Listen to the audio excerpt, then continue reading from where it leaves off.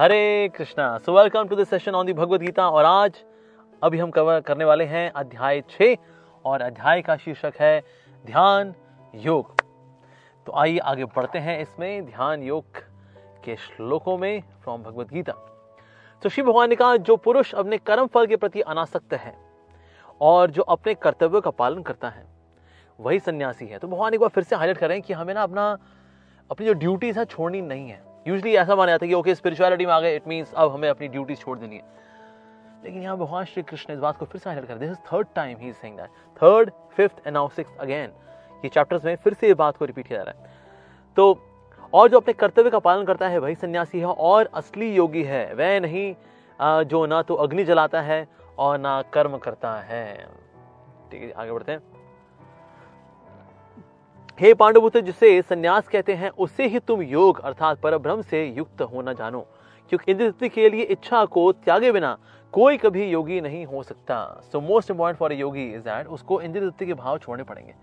जब तक मन लगा रहेगा इंद्रिय तृप्ति में, मजा कर लूं, आनंद कर लूं, जगत भी बहुत बढ़िया है यार, हम भी एक बार मूवी देखें, अगर ये जो भाव में लगा रहेगा ना वो भला, सो इसीलिए वो स्पिरिचुअलिटी प्रैक्टिस नहीं कर सकता। तो इंद्रिय तृप्ति की जो इच्छा है वो बहुत जरूरी है। हो सकता है कोई व्यक्ति इंद्रिय तृप्ति में हो, मतलब कि कुछ वो अच्छा खाता हो, राइट, लेकिन उसमें इंद्रिय तृप्ति की इच्छा ना हो, that person would not be bound. On the other hand, अगर किसी व्यक्ति की इंद्रिय तृप्ति नहीं हो पा रही लेकिन उसकी इच्छा बनी हुई, यार मौका मिल जाए कहीं से मजा हो जाए भाई, कहीं इच्छा बनी हुई है लेकिन उसके, तो जिसमें इच्छा बनी हुई है, सो दैट मींस ऐसा व्यक्ति योगी नहीं हो सकता। योगी means the one who is free from desire for it, that means इंद्रिय तृप्ति, डिजायर फॉर सेंस ग्रेटिफिकेशन। तो इसलिए उससे उसका बचना बहुत जरूरी है, उसको बहुत जरूरी है। Then he can claim to be योगी, अदरवाइज ही इज भोगी, और भोगी बाद में जाता है रोगी। ओके, आगे बढ़ते हैं। सो अष्टांग योग के नव साधक के लिए कर्म साधन कहलाता है, और योग सिद्ध पुरुष के लिए समस्त भौतिक कार्यकलापों का परित्याग ही साधन कहलाता है। तो जो नव साधक है, यानी कि ऐसे व्यक्ति बोलते हैं योग रुरुक्षु, एक होता है योग आरूढ़। अब देख रहे हैं देयर आर टू टर्म्स, योग रुरुक्षु, एक होता है योग आरूढ़। योग रुरुक्षु का मतलब होता है the one who is a beginner on the path of yoga is known as योग रुरुक्षु, और जो योगा में आगे बढ़ चुका होता है उसको बोलते हैं योग आरूढ़। योग पे वो आरूढ़ हो चुका है, so he is fixed up in yoga. तो ऐसे व्यक्ति जो कि अभी साधन वगैरह में अभी कमजोर है, अभी बिगिनर है, नव साधक है, जैसे यहाँ लिखा है। सो ऐसे व्यक्ति के लिए क्या है, अष्टांग योग के नव साधक के लिए कर्म साधन है, यानी कि उसको कार्य करते रहने चाहिए। ठीक है, यानी बाहर वो काम करता रहे, जॉब करता रहे, और जॉब करते करते जो फल है उसको, उसका फल का परित्याग करे, थोड़ा भगवान को ऑफर करे, ये उसके लिए साधन बताया गया। और ऐसा व्यक्ति जो कि स्पिरिचुअली बहुत एडवांस हो गया, यानी कि योग में आरूढ़ हो चुका है, that means now this person is very much into spirituality, मतलब फुल ऑन। ऐसे व्यक्ति को भौतिक कार्यकलाप को छोड़ देने चाहिए, लेकिन स्पिरिचुअल कार्यकलाप जारी रखने चाहिए। सो स्पिरिचुअल एक्टिविटीज हमेशा बनी रहेंगी। Activities should not become zero, yes, because the nature of the soul is to be active, to do some service. So इसीलिए योग आरूढ़ होने पर उसको स्पिरिचुअल एक्टिविटीज करते रहना चाहिए, मटेरियल एक्टिविटीज को उसको कंप्लीटली छोड़ देना चाहिए, and that's the way it is. जब कोई पुरुष समस्त भौतिक इच्छाओं का त्याग करके, ठीक है जी, भौतिक इच्छाओं का त्याग करके ना तो इंद्रिय तृप्ति के लिए कार्य करता है और ना सकाम कर्मों में प्रवृत्त होता है, तो वह योगारूढ़ कहलाता है। इंद्रिय तृप्ति कार्य भी नहीं करता वो, अच्छा ठीक है जी, तो सकाम कर्म कर लेता हूँ कि भाई ठीक है अभी तो नहीं मिलेगी भोग, भविष्य में मिल जाएंगे। कई लोग हैं जगत के अंदर जो कि अभी भोग नहीं कर पा रहे, कहते कोई बात नहीं यार, यज्ञ वगैरह करेंगे, अगला जन्म बढ़िया करेंगे, अगला जन्म स्वर्ग में होगा, वहां मैं भोग करूंगा। नहीं सर, वो भी नहीं करते हैं आज क्या, नहीं सर हमें ना इस लाइफ में मजा करना है, sense gratification and all that, और यहाँ पर यज्ञ स्वाहा कर के फिर आगे कहीं अप्सराओं के साथ भोग करना नहीं है सर, वो भी इच्छा भी नहीं है। ना प्रेजेंट में भोग की इच्छा है, ना भविष्य में भोग की इच्छा है। अच्छा, ओ ऐसा व्यक्ति योग आरूढ़ कहलाता है एक्चुअली। सो बैरोमीटर क्या है basically, what is the testing criteria? Barometer क्या है? बैरोमीटर है how much person is free from the desire for sense gratification, that's the main thing actually. Okay, आगे बढ़ते हैं। मनुष्य को चाहिए कि अपने मन की सहायता से अपना उद्धार करे और अपने को नीचे न गिरने दे। यह मन बद्धजीव का मित्र भी है और शत्रु भी है। ओके, यानी कि एक ही एंटिटी है जो कि हमारी मित्र भी बन सकती है और शत्रु भी बन सकती है। वो क्या है? मन। ऐसी किस परिस्थिति में होगा ये मन हमारा दोस्त होगा, किस परिस्थिति में हमारा ये शत्रु होगा, आइए देखते हैं। तो अगला श्लोक आ रहा है यहाँ पर, जिसने मन को जीत लिया है उसके लिए मन सर्वश्रेष्ठ मित्र है, किंतु जो ऐसा नहीं कर पाया उसके लिए मन सबसे बड़ा शत्रु बना रहता है। ओके, तो माइंड के साथ यानी कि अब दो कंडीशंस हैं। Mind can be controlled as well,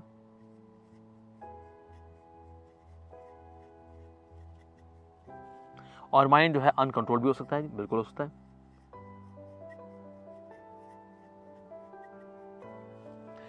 अगर माइंड किसी व्यक्ति का कंट्रोल्ड है, that means the mind is acting like a best of friend. और किसी का अगर अनकंट्रोल्ड माइंड है, that means the worst of enemy. सबसे ज्यादा खतरनाक दुश्मन जो है हमारा बाहर नहीं है, हमारे अंदर ही है, ये mind. Yes, that's why we say mind your own business, because सारा खेल माइंड का ही है। हम बाहर 200 दुश्मन देख रहे हैं, वेल हमारा 200 दुश्मन हमारे साथ ही है।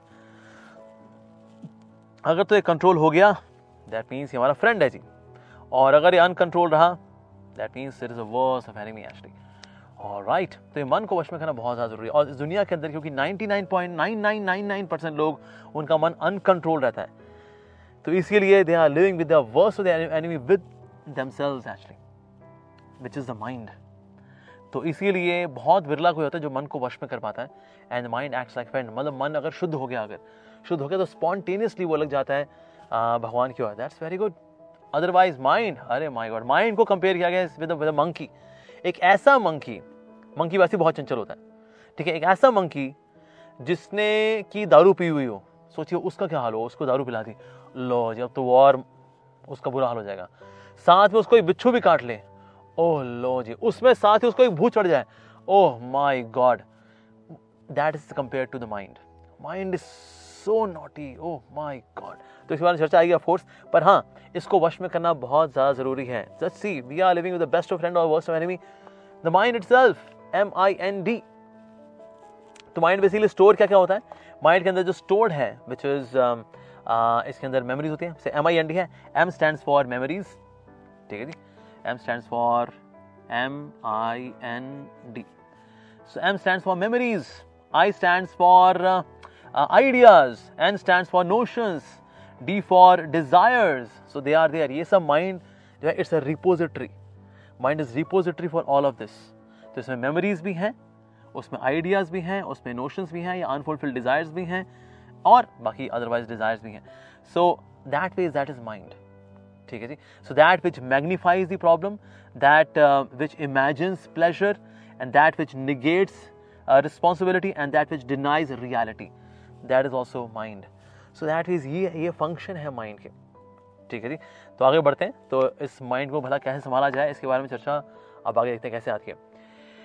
ओके, जिसने मन को जीत लिया है उसने पहले ही परमात्मा को प्राप्त कर लिया है, क्योंकि उसने शांति प्राप्त कर ली है। ओके, माइंड जिसका कंट्रोल है, शांति उसके पास है। शांति कैसे प्राप्त होती है जी? बस शांति प्राप्त होती है जिसने परमात्मा को प्राप्त कर लिया। परमात्मा कौन है? That's Krishna's form as Paramatma. So basically this person has already achieved Paramatma. Wow.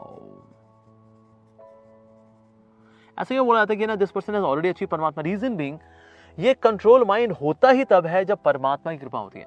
When the person is in connection with Paramatma.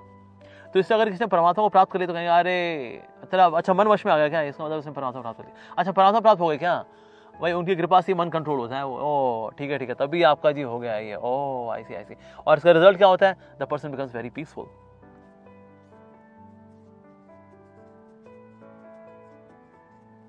Nice. So this is the result of control mind. ऐसे पुरुष के लिए सुख दुख, सर्दी गर्मी एवं मान अपमान एक से ही रह जाते हैं, क्योंकि ये भला कि कब तंग करते हैं, जब मन वश में नहीं होता। तो सुख दुख, सर्दी गर्मी, ये तंग यहां पर करते हैं, ठीक है जी। से हैप्पीनेस, डिस्ट्रेस, ये तब तंग कर रहा होता है। और क्या तंग करता है जी हमें? सुख दुख, गर्मी सर्दी, समर्स, विंटर्स, ये तंग करते हैं। मान अपमान, ठीक है जी, दैट मीन्स रिस्पेक्ट हो गया, या फिर ऑनर, डिसऑनर। तो ये तब तंग करते हैं जब मन वश में नहीं होता। द पर्सन जो यहां आ गया ना, उसका टेस्ट हाई हो गया, तो सब उसको ये सब जिंदगी वाली चीजें जो है मतलब उसके लिए यही रहता है जिंदगी हमारे लिए बहुत बड़ी। अरे नहीं sir, happiness, distress, summers, winters, honour, dishonour, ये तो बहुत बड़ी चीज है जी। But the one who has achieved Paramatma, that means the one who has become peaceful. How? By controlling the mind, and because he is living with the best of friend. Okay, आगे बढ़ते हैं। यह व्यक्ति आत्म साक्षात्कार को प्राप्त तथा योगी कहलाता है, जो अपने अर्जित ज्ञान तथा अनुभूति से पूर्णतः संतुष्ट रहता है। क्योंकि उसको पूर्ण अनुभूति कहां से आ रही है? परमात्मा। Paramatma is the one who gives complete anubhuti. So that means ये बहुत संतुष्ट रहता है। ये ऐसा व्यक्ति आध्यात्म को प्राप्त तथा जितेंद्रिय कहलाता है, because he has control the mind. इंद्रियों का राजा है मन। जिसने मन को जीत लिया, इंद्रियां तो अरे कहेंगे भाई हमारे राजा को आपने जीत लिया जी, हम आपके, हमारी क्या बिसात है आपके आगे। सो दैट इज, ये जितेंद्रिय कहलाता है, the one who has conquered the senses. वह सभी वस्तुओं को, चाहे वह कंकड़ हो, पत्थर हो या सोना हो, एक समान देख पाता है। अब एक्चुअली एक समान देख पाता है इसका मतलब ये नहीं वो अंधा हो जाता है, उसको पता नहीं लगता कंकड़ है या पत्थर है या सोना है, वेल ये सब मेरे लिए बराबर ही है। नहीं, उसकी आंखें होती हैं, but he sees everything in connection to the lord Paramatma, that is Krishna. Paramatma basically is a form of lord Shri Krishna. ठीक है जी। सो क्योंकि वो सब कुछ देख पा रहा है भगवान के कनेक्शन में, तो उसके लिए वो कंकड़ भी देखेगा, कहते हैं ये तो प्रभु के लिए है। पत्थर भी किसके लिए? भगवान की सेवा के लिए है। सोना भी किसके लिए? भगवान की सेवा के लिए है। चांदी भी किसके लिए? भगवान की सेवा के लिए। सब कुछ भगवान की सेवा के लिए है। सो बेसिकली उसकी दृष्टि यही देख रही होती है, everything is meant to be engaged in service of God. हर चीज भगवान की सेवा के लिए, उसकी दृष्टि यही हो जाती है। तो इसीलिए वो चाहे सोना हो, चांदी हो या पत्थर हो, इसको भी he sees with equal vision. So whether it is stone, pebble और गोल्ड, इन सबको समान भाव से देख पाता है वो। Wow, that's really great. क्योंकि ना इन सबके प्रति उसका टेस्ट नहीं रहा कि मैंने इसमें से किसी के साथ मजा कर लूं, भोग लूं। हाँ, उसको भी हायर टेस्ट मिल रहा है। So that phase he is beyond all of this. Okay, now next, इससे भी टफ टेस्टिंग क्राइटेरिया क्या है? जब मनुष्य निष्कपट, हितैषी, प्रिय मित्रों, तटस्थों, मध्यस्थों, ईर्षालुओं, शत्रुओं तथा मित्रों, पुण्यात्माओं, पापियों को समान भाव से देख पाता है। अब ये तो कुछ ज्यादा हो गए यार, तो वह और भी उन्नत माना जाता है। तो किसने अगर ये डुअलिटी सह ली, ओके, समान भाव से देख रहा, ओ, इससे भी ज्यादा जो ऊंचा भाव है उस व्यक्ति का, is that a person is not affected by these. Actually ये जो व्यक्ति, बिकॉज ये हायर टेस्ट ले रहा है ना, तो इसलिए उसको ये सब, मान लो कौन कौन है भाई, इसमें हिपोक्रेट्स भी हैं, इसमें कुछ हितैषी भी हैं, वेलविशर्स भी हैं, इसमें कुछ ओके तटस्थ वाले भी हैं, मध्यस्थ वाले भी हैं, ईर्षालु भी हैं। He is not affected by any one of them, चाहे कोई भी हो, चाहे वो envious हो या वेल विशर हो या फिर न्यूट्रल पार्टी वाला हो, ये सब ये फर्क नहीं पड़ता, मतलब बिकॉज ये हायर टेस्ट ले रहा है यहाँ पर, because he testing the higher rasa. इसीलिए अब ये चीजें ना, मान अपमान, गर्मी सर्दी, सुख दुख, पत्थर सोना, ईर्षालु, मेरे से कोई ईर्षा कर रहा है, मेरे प्रति द्वेष भाव रखता है, ये मेरी प्रशंसा करता है, ये मेरा दोस्त है, मैं निंदा करता है, देख लूंगा तेरे को बेटा, देख लूंगा, ये सब की ना परे जा चुका है वो। या क्या बात है, वाव। योगी को चाहिए कि वह सदैव अपने शरीर, मन तथा आत्मा को परमेश्वर में लगाए, एकांत स्थान में रहे और बड़ी सावधानी के साथ अपने मन को वश में करे। उसे समस्त आकांक्षाओं तथा संग्रह भाव से मुक्त होना चाहिए। तो उसे कहाँ रहना चाहिए जी उसको? He should live in एकांत स्थान, ठीक है, बड़ी सावधानी के साथ, और पवित्र स्थान हो, ठीक है जी। तो मन, शरीर, मन और आत्मा को परमेश्वर में लगाए, वो अच्छा लगाए। इसके लिए ये सर, ये कहाँ हो पाता है ये वैसे, शरीर, मन और आत्मा परमेश्वर में लग जाए? इसके लिए एकांत स्थान चाहिए होता है। ओ, so it should be a secluded holy place, ठीक है जी। it should be secluded यानी एकांत स्थान, और साथ ही it should be a holy place, पवित्र स्थान हो जाए। तो ये क्वालिफिकेशन बेसिकली चाहिए, देन फिर वो व्यक्ति क्या अपने शरीर से, मन से, आत्मा को मतलब परमेश्वर में लगा पाता है वो। अब कलयुग में हाल ये है कि ना, जो चीज आजकल सिक्लूडेड है वो पवित्र नहीं होती। वहां पर अरे आप लोग यहाँ अकेले में आप ये हरकतें कर रहे हो, आप लोग, secluded places are not holy and holy places they are not secluded. इतना भीड़ भड़का होता है तीर्थस्थलों, ओ माय गॉड, तो वहां एकांत नहीं हो पाता। Secluded places are not holy and holy places are not secluded in Kalyug, that means there are temples actually. तो इसलिए सिक्लूजन का मतलब क्या है? Freedom from mundane association. Freedom from mundane association जो है, that is known as seclusion. तो यानी हमें भक्तों के संग में रहना चाहिए, भले वहां भक्तों का हजूम हो, that is good for engaging the mind, the body and soul itself in the service of the lord. तो शरीर, मन और आत्मा को भगवान की सेवा में लगाने के लिए बेस्ट है डिवोटी एसोसिएशन। सो सिक्लूजन का राइट मीनिंग क्या है? Devotees association, that is the right meaning of seclusion. ठीक है जी, और वो अपने आप होली भी होगा because it is devotees association. Alright, आगे बढ़ते हैं जी। तो अगला श्लोक बता रहा है, योगाभ्यास के द्वारा योगी एकांत स्थान में जाकर भूमि पर कुशा बिछाए। अब ये कुशा जो होती है, कुशा घास पर क्यों बिछाई जाती है? उसमें कीड़े मकोड़े वगैरह नहीं आते। कुशा घास की स्मेल ऐसी होती है दैट कीड़े मकोड़े आसपास नहीं आते। पता ध्यान लगा कीड़ा आ गया, ओहो अरे हटो भाई तुम, हाँ अब बेचारा इसमें लगा रहे हो, ध्यान कैसे लगाएगा? तो इसीलिए कुशा घास जो होती है उसको बिछाया जाता है, तो उसमें कीड़े मकोड़े नहीं आते। या डियर स्किन होती है, या फिर किसी शेर की छाल हो उसकी मरी हुई बॉडी की। सो ऐसा नहीं कि योगी जाकर पहले मारता है किसी हिरण को छक, उसके बाद फिर उसकी खाल बिछा करके उसे बैठता है। नहीं, होता क्या है, जब कभी शेर किसी हिरण को मारता है तो उसके अंदर का जो गूदा है वो सब खाया जाता है, जो अंदर का जो स्टफ है, उसका हार्ट, उसकी ये सब वो सब खाया जाता है। लेकिन जो स्किन होती है दैट इज क्वाइट हार्ड, तो इसलिए उसको छोड़ देता है।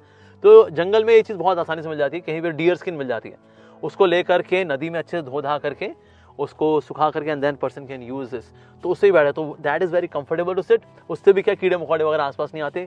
सो कुशाग्रास हो गई। तो इसलिए अक्सर योगी जब जाया करते, तपस्या करते, साधना करते थे, तो ये कुशाग्रास बिछाया करते थे। ठीक है जी। तो मृग छाल से ढके तथा ऊपर से मुलायम वस्त्र बिछा दे। आसन न तो बहुत ऊंचा हो, बहुत ऊंचा होगा तो ओए तेरी गिरने का डर रहेगा। ठीक है जी। अगर बहुत नीचे हुआ, कुछ ना कुछ कीड़े मकोड़े अगर आने का डर रहता है, ठीक है, तो थोड़ा सा ऊंचा होना चाहिए, बहुत ऊंचा भी नहीं, बहुत नीचा भी नहीं, थोड़ा सा एलिवेटेड, तो उतना अच्छा रहता है। योगी को चाहिए कि इस पर दृढ़ता पूर्वक बैठ जाए और मन, इंद्रियों तथा कर्मों को वश में करते हुए तथा मन को एक बिंदु पर स्थित करे, करके हृदय को शुद्ध करने के लिए योगाभ्यास करे। तो वैसे माइंड को फोकस करना होता है। माइंड का स्थान है भ्रिकुटी, ठीक है जी, उसको माइंड को फोकस करने का मांगता है, तो इसलिए फोकस करने का प्रयास करता है वो। ओके, फिर हृदय को शुद्ध करने के लिए वो कहीं जतन करता है। So that's there.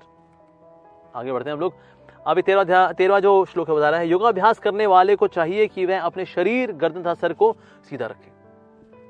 सीधा होना चाहिए, बहुत एकदम ऐसे भी नहीं, बहुत ऐसे भी नहीं बैठना चाहिए, एकदम ये वाला कर्व भी नहीं बनाना होता, जस्ट स्ट्रेट ऐसे बैठना चाहिए।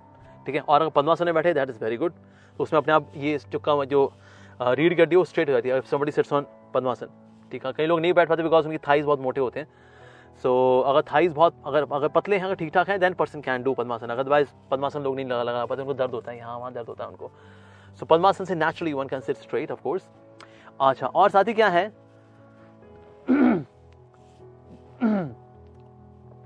और नाक के अगले सिरे पर दृष्टि लगाए। ओके, इस प्रकार वह अविचलित तथा दमित मन से, अविचलित मन किस कहाँ भाई, अविचलित मतलब कोई अनएजिटेटेड माइंड, कहाँ अनएजिटेटेड माइंड, इतना एजिटेटेड होता है हमारा हम लोग का मन। और दमित मतलब सबड्यूड माइंड। लिसन। सो ऐसा मन होना चाहिए। ओके, विषय जीवन से पूर्णतः मुक्त, basically the person is free from sex life, that means he should be a brahmachari. तो ये जो योग करना है अष्टांग योग, it is only for the brahmacharis, grihasthas can not do it. और कलयुग में क्योंकि 99.9999% लोग गृहस्थ हैं, इसीलिए actually Ashtanga yoga is not meant for them, that's why it is not practical for Kalyug. But anyways हम इसकी चर्चा करेंगे बिकॉज इसकी कुछ चीजें हैं जो कि हम इस्तेमाल कर सकते हैं इन भक्ति, तो जिसकी वजह से which is good for bhakti. जैसे फॉर एग्जाम्पल से स्ट्रेट बैठना is good for bhakti, straight बैठ करके आप जपा करते हैं, दैट्स वेरी गुड। सो इस प्रकार से अविचलित तथा दमित मन से भय रहित होकर के, भय नहीं होना चाहिए, there should not be no sense of insecurity, भविष्य में क्या होगा, मेरे बच्चों की शादी टाइम से हो जाएगी नहीं होगी, दिस दैट, कोरोना वायरस है, नौकरी चली गई तो, ना सर, नो भय। बिना भय के हो तब व्यक्ति फोकस कर पाता है। और उसके बाद फिर विषय जीवन से पूर्णतः मुक्त होकर, that means there is no sex life, अपने हृदय में मेरा चिंतन करें और मुझे ही अपना चरम लक्ष्य बनाए। Okay, that's quite demanding man. तो अष्टांग योग जो है ये है तो एक बोनाफाइड योग, और सतयुग में लोग ये किया भी करते थे and they could do that because वो सतयुग का समय था जी। लेकिन कलयुग के समय में ना ये सब कर पाना, ओह माय गॉड, ये नॉट प्रैक्टिकल। और अर्जुन भी आगे जाके बताएंगे ये प्रैक्टिकल है कि नहीं है, वो खुद बताएंगे it is not practical for him. उनके लिए तो हमारा, जब वो नहीं कर सकते हम क्या करेंगे बताओ। आगे चलते हैं इसमें। ओके, इस प्रकार शरीर, मन तथा कर्म में निरंतर संयम का अभ्यास करते हुए संयमित मन वाले योगी को इस भौतिक अस्तित्व की समाप्ति पर भगवत धाम की प्राप्ति होती है। So if somebody is doing that practising yoga, yoga रूढ़ हो चुका है, परमात्मा को प्राप्त कर चुका है, पीसफुल है, उसका मन उसका मित्र बन चुका है, the person can go to Bhagwat Dham, Krishna Lok, Golok Vrindavan, wonderful. हे अर्जुन, जो अधिक खाता है, जो बहुत कम खाता है, जो अधिक सोता है, जो अथवा जो पर्याप्त नहीं सोता, उसके योगी बनने की संभावना नहीं है। तो that means a yogi is very balanced. खाना और सोना ये बहुत जरूरी है एक्चुअली। भजन का भोजन से सीधा संबंध होता है। हम कैसा भोजन करते हैं, जैसा अन्न वैसा मन। और क्योंकि meditation is a function of the mind, ठीक है, मन के को वश में करने की बात हो रही है, तो दैट मीन्स हम जो भी खाते हैं it acts on our subtle body as well as gross body. तो इसलिए सटल बॉडी का पार्ट है मन, तो दैट मीन्स जो भी हम खाएंगे वो मन में जाएगा। सो इफ यू और साथ ही सोना भी है। If you sleep too less you will be crazy, if you sleep too much you will be lazy. आप ज्यादा सो जाओ ना अगर, you lazy actually. And if you sleep less, आपकी लाल लाल आंखें लेके घूम रहे हो, ओह माय गॉड, वो भी अच्छा नहीं है। जो बहुत अधिक खाता है, ओके, वो भी अगर एक आलस में आ जाएगा, भाई इतना खा लिया हमने, सो जाओ, लो जी हो गया। फिर जो बहुत कम खाता है उसको लगा रहेगा, भाई अरे काश कुछ मिल जाता, वो that I could eat something more, कुछ और मिल जाता। सो दैट मीन्स हमें मॉडरेटली खाना चाहिए, मॉडरेटली हमको खाना चाहिए, मॉडरेटली हमको सोना चाहिए। जैसे गुब्बारे में हवा ज्यादा भर दो, गुब्बारा फट जाएगा। बिल्कुल ना भरो और एकदम फुस रह जाएगा। रेगुलेटेड। सब्जी में नमक बहुत ज्यादा हो गया, सब्जी खराब। नमक बिल्कुल नहीं डाला, सब्जी खराब। Regulated, regulated. तो इसलिए मध्यम मार्ग, that is most practical. Okay, आगे बढ़ते हैं जी। जो खाने, सोने, अमोद प्रमोद तथा काम करने की आदतों में नियमित रहता है, वह योगाभ्यास द्वारा समस्त भौतिक क्लेशों को नष्ट कर सकता है। तो इन सब में रेगुलेटेड होना है। तो इसमें रेक्रिएशन भी है, Amod Pramod. So one of the recreational activities which is recommended for the devotees, जो spiritualist हैं, is walking. If you go for a walk, yes. So walking is very good. So अगर आप वैसे योगाभ्यास कर रहे हैं, yes, you chant Hare Krishna and all that, you do that, very good. तो अगर आपसे थोड़ी recreation हो जाए, well, you can go for a walk. Why not? Yes. Brisk walking भी कर सकते हैं, ऐसा कुछ नहीं है. So one can go for a walk. In fact, swimming is also nice. अगर कोई करना चाहे तो थोड़ा और अगर आमोद प्रमोद करना चाहें, swimming is also nice. Even people sometimes they do wrestling not to defeat somebody but just to open up the body and then that's also fine. इतना ही करना चाहिए. फॉर अमोद प्रमोद one can't go to movie. यार बस बहुत हो गया अभी चैंटिंग हरे कृष्णा, चलो यार एक आध पिक्चर देख कर आया भाई, लेटेस्ट आजकल कौन सी चल रही है, हाँ okay let me go for Hollywood movie. Well Netflix पे चलो एक आध मूवी देख लेते हैं, बहुत टाइम हो गया भाई. No, not that kind of recreation. When somebody asked Prabhupada, Swamiji, what do you do for recreation? What do the followers of the Hare Krishna movement do for recreation? Srila Prabhupada ने कहा, our entire movement is recreation. What do people do for recreation? Singing, dancing? We are always singing and dancing. What on Hare Krishna? Wow. So that means और कोई mundane recreational activity devotees नहीं करते. They do singing, dancing, and of course feasting. They can have prasadam. That's also kind of amod pramod. But yes, walking is very good. Yeah. Alright. जब योगी योगाभ्यास द्वारा अपने मानसिक कार्यकलापों को वश में कर लेता है, ओके, योगाभ्यास द्वारा, और आध्यात्म में स्थिर हो जाता है, अर्थात समस्त भौतिक इच्छाओं से रहित हो जाता है, तब वह योग में स्थिर कहा जाता है. सो अगेन यहां पर आ रहे भौतिक इच्छाएं, material desires. So material desire से जब तक बनी रहती है तो क्या होता क्या है, जो मानसिक कार्यकलापों जो है उनको वश में करने के लिए ये भौतिक इच्छाओं को संभालना बहुत ज्यादा जरूरी है. So he follows the entire sequence. जैसे अब ये जो योगाभ्यास जो बात हो रही है यहाँ पर, बेसिकली इट इज अष्टांग योगा. ठीक है जी. तो अष्टांग योग में देयर आर 8 स्टेप्स. सो इसमें सबसे नीचे आता है यम नियम. ठीक है, that means certain dos and don'ts. सो यम आएंगे, नियम आएगा, आसन आएगा. ठीक है जी. उसके बाद फिर प्राणायाम आएगा. प्राणायाम के बाद फिर प्रत्याहार आता है. Pratyahara means no material activities at all. उसके बाद फिर धारण, that means beginning stage of meditation, जिसमें कि व्यक्ति स्ट्रगल करता है so that one can remain steady, that is dharana. And then dhyana, that means now there is ध्यान लगा पाता है वो, finally he becomes successful after dharana.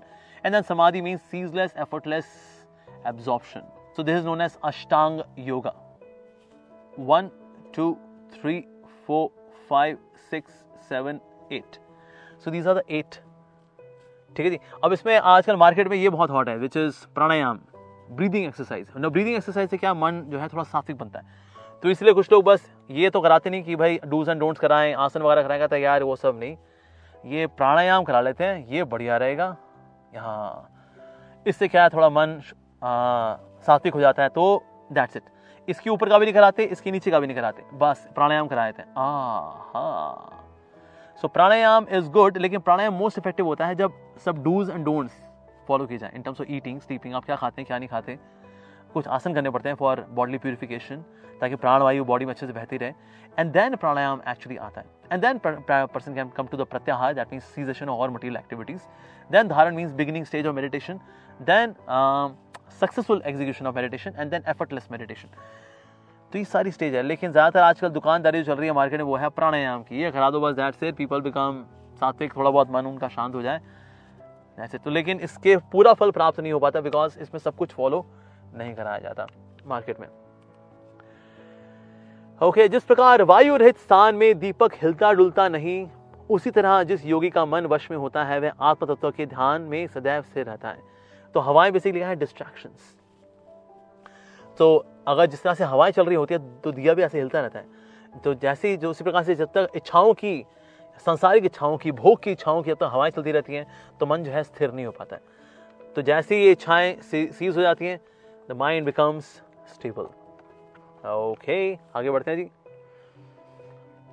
So 20 से लेकर 23 तक, let's see what's given here.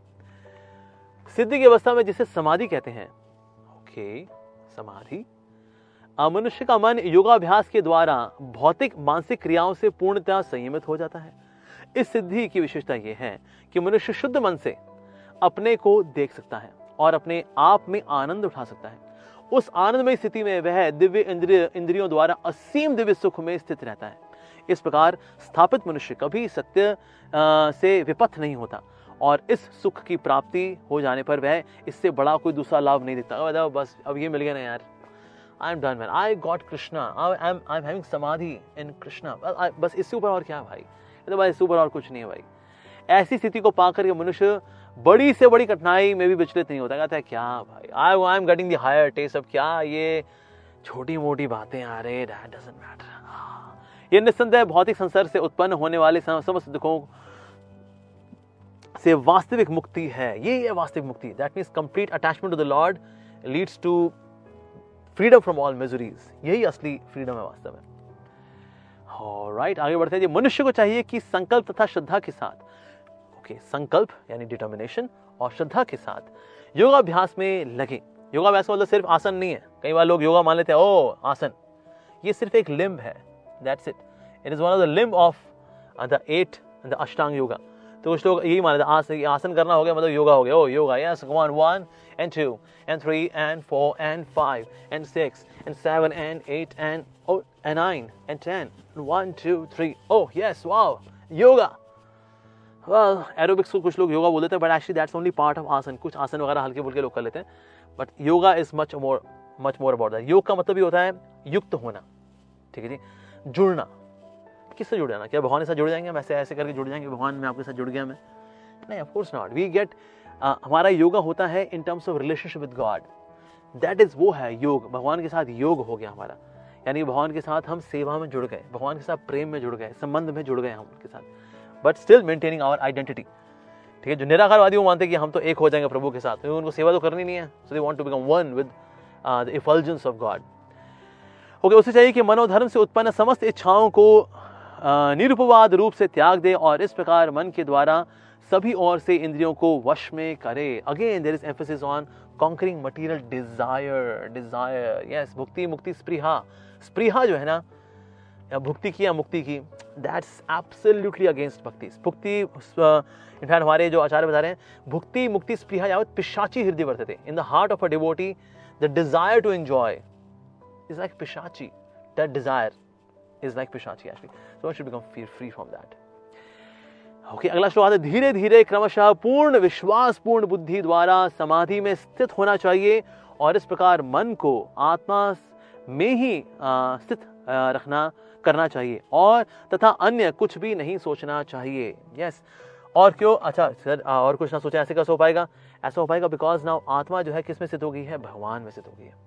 That's it. It focuses on the self. अब ये सेल्फ का मतलब क्या होता है? सेल्फ के ना यहाँ पर दो मतलब है। एक तो होता है स्मॉल एस वाला सेल्फ, एक होता है कैपिटल एस वाला सेल्फ। ठीक है जी। अब जो कैपिटल एस वाला सेल्फ है that is God, and this is the self, the soul. So the one who is situated in the self, that means about soul, and also about the super self. इसका मतलब है that means to whom the self belongs to, यानी हम जिनकी संपत्ति हैं, भगवान। क्योंकि शरीर की आत्मा है आत्मा, और आत्मा की भी जो आत्मा है वो है परमात्मा। तो जब हम भगवान के बारे में पूरी तरह से शरणागत हो जाते हैं, दैट इज नोन एज कि अब व्यक्ति जो है अब आत्मा में स्थित हो गया। क्योंकि आत्मा की भी आत्मा कौन है? परमात्मा। सो अब उनमें वो स्थित हो गया, उनकी सेवा में, उनकी भक्ति में वो स्थित हो गया वो। ओके। मन अपनी चंचलता तथा अस्थिरता के कारण जहां कहीं भी विचरण करता है, मनुष्य को चाहिए कि उसे वहां से खींचे और अपने वश में लाए। तो कभी कभी मन जब जा रहा हो, हम ये नहीं कहेंगे भाई देखिए रिप्रेशन कांट एक्म्प्लिश, तो बाहरी दबाव से तो कोई फायदा नहीं है, तो मन जब जा रहा है तो जाने देते हैं। ना ना ना ना, we have to stop it. इंद्रियां गलत जगह जा रही हो तो उनको खींचना चाहिए। जैसे कि एक कछुआ होता है, जब देखता है प्रतिकूल परिस्थिति आई, अपने सारे लिम्स अंदर ले लेता है। भाई मगरमच्छ ने हमला कर दिया, जैसे ही परिस्थिति अनुकूल हुई फिर अपने अंगों को बाहर भी निकाल लेता है। सो उसी प्रकार से जो योगी होता है, जो भक्त होता है, वो जब अनुकूल स्थिति होती है तो फिर अपनी इंद्रियों को बाहर भी लेकर के आता है। भगवान के बारे में सूंघना, भगवान को देखना, भगवान का प्रसाद पाना, इंद्रियों बाहर है। यस, बाहर कोई रॉक एंड रोल आ गया, ज़ैंग ज़ैंग ज़ैंग, वो, so then he withdraws his senses. Okay, let's move away from this place like that. तो इस प्रकार से जब प्रतिकूल स्थिति होंगी तो अपनी इंद्रियों को विड्रॉ भी करेगा वो, जो भगवान का भक्त होगा। जिस योगी का मन मुझ पर स्थित रहता है वह निश्चय ही दिव्य सुख की सर्वोच्च सिद्धि प्राप्त करता है। वह रजोगुण से परे हो जाता है। सतोगुण, आपको अभी सतोगुण चाहिए अभी, ठीक है। रजोतमो ये अभी नहीं चाहिए। वह रजोगुण से परे हो जाता है। वह परमात्मा के साथ अपनी गुणात्मक एकता को समझता है। गुणात्मक एकता, ठीक है जी। एक होता है क्वालिटेटिव वननेस, एक होती है क्वांटिटेटिव वननेस। सो भगवान के साथ हम क्वालिटी में we are same. He sachchidananda, we also sachchidananda. Of course he is God and we are souls, ठीक है जी। So that is quality point of view से देखा जाए तो वी आर सेम। पर क्वांटिटी पॉइंट ऑफ व्यू से he is vibhu, we are anu. Anu cannot become विभु। भले ही पानी की बूंद अगर समुद्र में जाके मिल जाए, लेकिन वो समुद्र कभी नहीं बन सकती। हमारी आंखों से ओझल हो जाएगी, बात और है, लेकिन उसके एटम्स हमेशा बने रहते हैं। So that boond not really merges with ocean, पर हमारी आंखों को ओझल हो जाती है। सो दैट मीन्स जो भगवान के साथ हमारा जो रिश्ता है, that we also become divya like him. जैसे कि शास्त्रों में आ रहा है, नित्यो नित्यानाम चेतनस चेतनानाम। सो दैट मीन्स आपकी क्वालिटी भी चेतन वाली है, that you are conscious being and you are eternal, we are also eternal, we are also conscious. तो क्वालिटी पॉइंट ऑफ व्यू से वी आर सेम, ठीक है। लेकिन क्वांटिटी पॉइंट ऑफ व्यू से, यानी वो क्वालिटी जो भगवान में उपस्थित है ना, अरे माय गॉड, तो भगवान का सच्चिदानंद हमारे से बहुत बड़ा है। हमारा सच्चिदानंद उनके सामने बहुत मिनिस्क्यूल है। So he is a independent reality, we are dependent reality. That's the difference between God and us. So God is independent reality.